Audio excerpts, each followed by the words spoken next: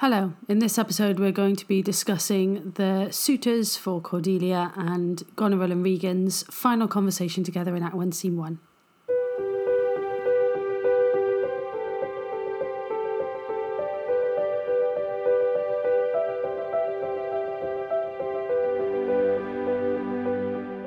Okay, so we've discussed the impact that Cordelia's decision has on her and Leah's wrath and Kent's response to that. And just really kind of a quick recap, because the scene actually demands it, that the impact of Cordelia's decision on her fate. And it's really shown in the way that Burgundy treats her. So Leah asks, what's the lowest dowry you'll settle for? And he kind of, it's almost like he's sort of teasing him. He's priming him to then say that she has no dowry, that she's penniless, that she has no kind of links to power anymore. And Burgundy, in kind of a polite way, basically says that he did like her, but now he's not that interested. So it really shows how much Cordelia's put on the line. And from a context point of view, it's really important to look at the fates that even these high class women had. Were determined by men. So her marriage is key, because if she's thrown up by her father and she has no dowry, then she has no fortune, she has no prospects. She can't make her fortune herself in the same way that a man could. So she's made herself very vulnerable through her decision, which again shows the level of her conviction. And if you think about it, that's mirrored a little in the way that Kent, through his honour and loyalty to King Lear, has because of his position in terms of the class system and hierarchy and so on, he as a servant has placed himself in a position of vulnerability because he has been dismissed as a result of him trying to help Leah. And Cordelia is the same. She doesn't want to take part in the love test, and as a result is dismissed, and her prospects are really potentially ruined. So there's lots of imagery. It's hugely rich in imagery, this scene. There's natural imagery. There's imagery of and motifs of clothing. There's animal imagery and animal motifs in here. And we've talked about some of France's words, echoing the Beatitudes, kind of protecting Cordelia again, and kind of being on her side and vouching for her. And not understanding why Leah is so cross and what she could possibly have done wrong to have justified that sort of reaction. So it then develops. Burgundy says that he is basically not interested. I mean, France builds his case for her love. He says she is herself a dowry. She is valuable in herself, and wealth takes many forms. And that is a repeated idea throughout the play. What is wealth? Are we talking about material wealth? Are we talking about the wealth of family, the wealth of love, the wealth of self-respect, the wealth of honour, the wealth of health? What kind of wealth are we discussing? And soon after that, Burgundy says, "I am sorry then, you have so lost a father that you must lose a husband." So Burgundy reveals himself at this point. He's after the title. He's after the power that Cordelia brings. He's not after love. This is good for Cordelia, actually. Even though in this moment she's humiliated, this is good, but it is bad for Leah. And then France comes along, echoing the Beatitudes. Thou art most rich, being poor, most choice, forsaken, and most loved, despised. There's lots of Christian imagery linked to Cordelia.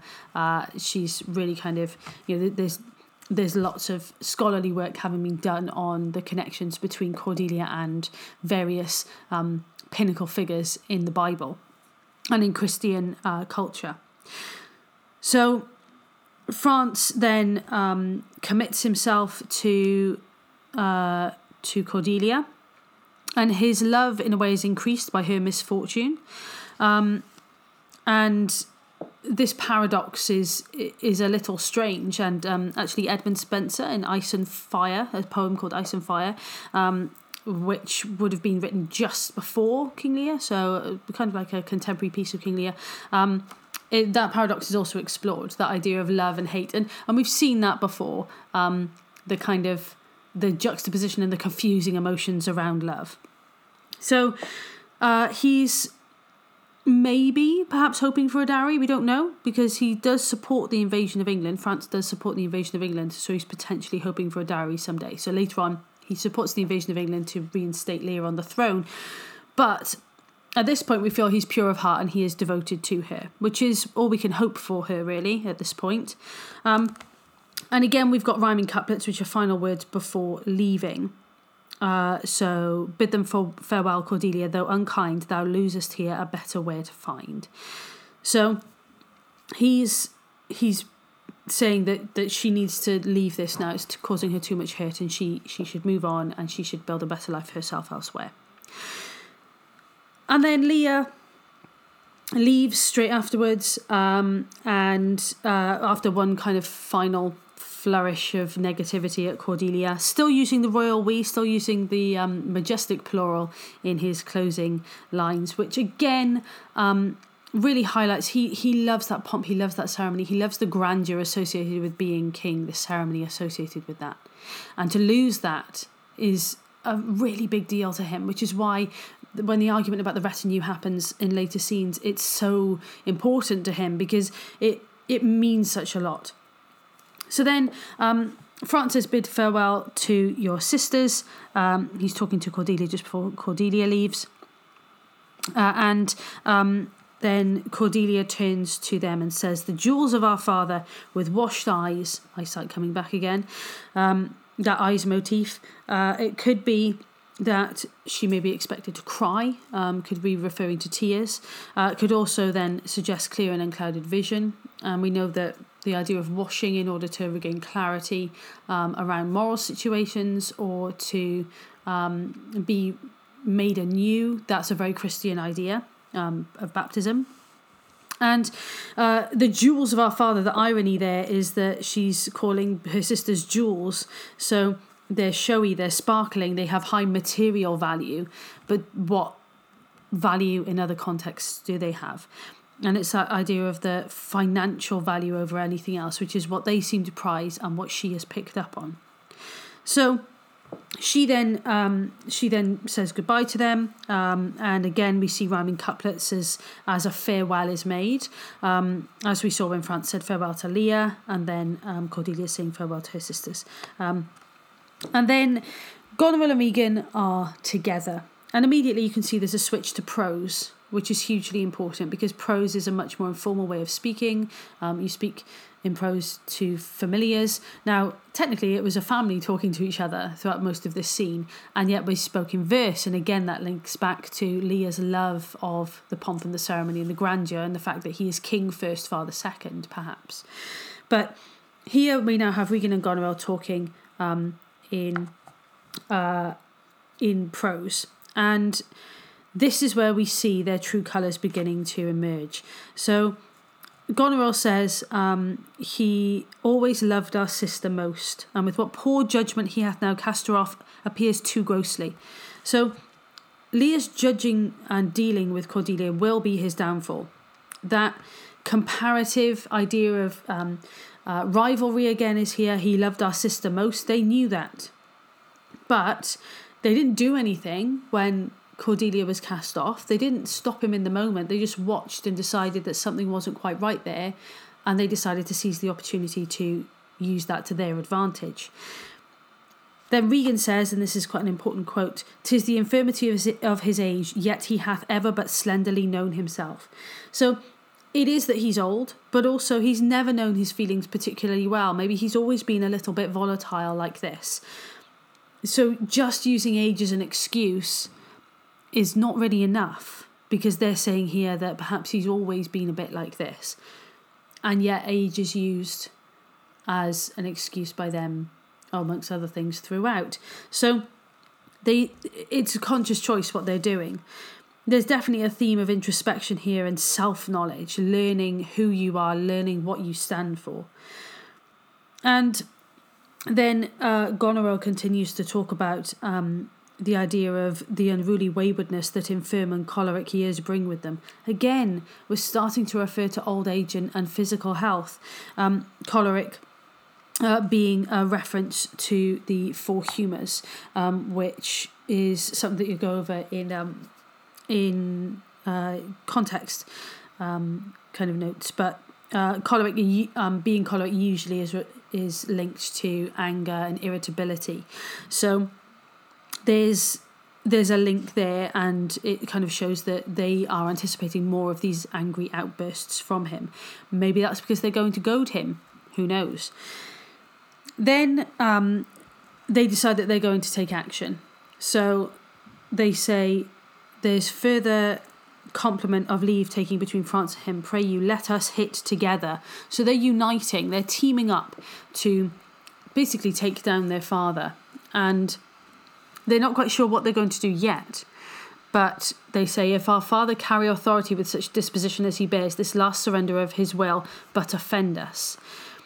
So what is the harm for them? Or perhaps Leah will change his mind or will relent and give away their gains, and they don't want that to happen. They're in a position of advantage at the moment, so they want to maintain that, and they need to take control of the situation while they can. This conversation predicts the way they will defy their father's authority. There's an essence of power play, and they need to justify their actions to others and themselves. Therefore, they attack age, even though age isn't necessarily the only thing that's going on here. And Regan's tone is slightly more aggressive as well. The mental decline of Regan is a really interesting kind of character arc to explore.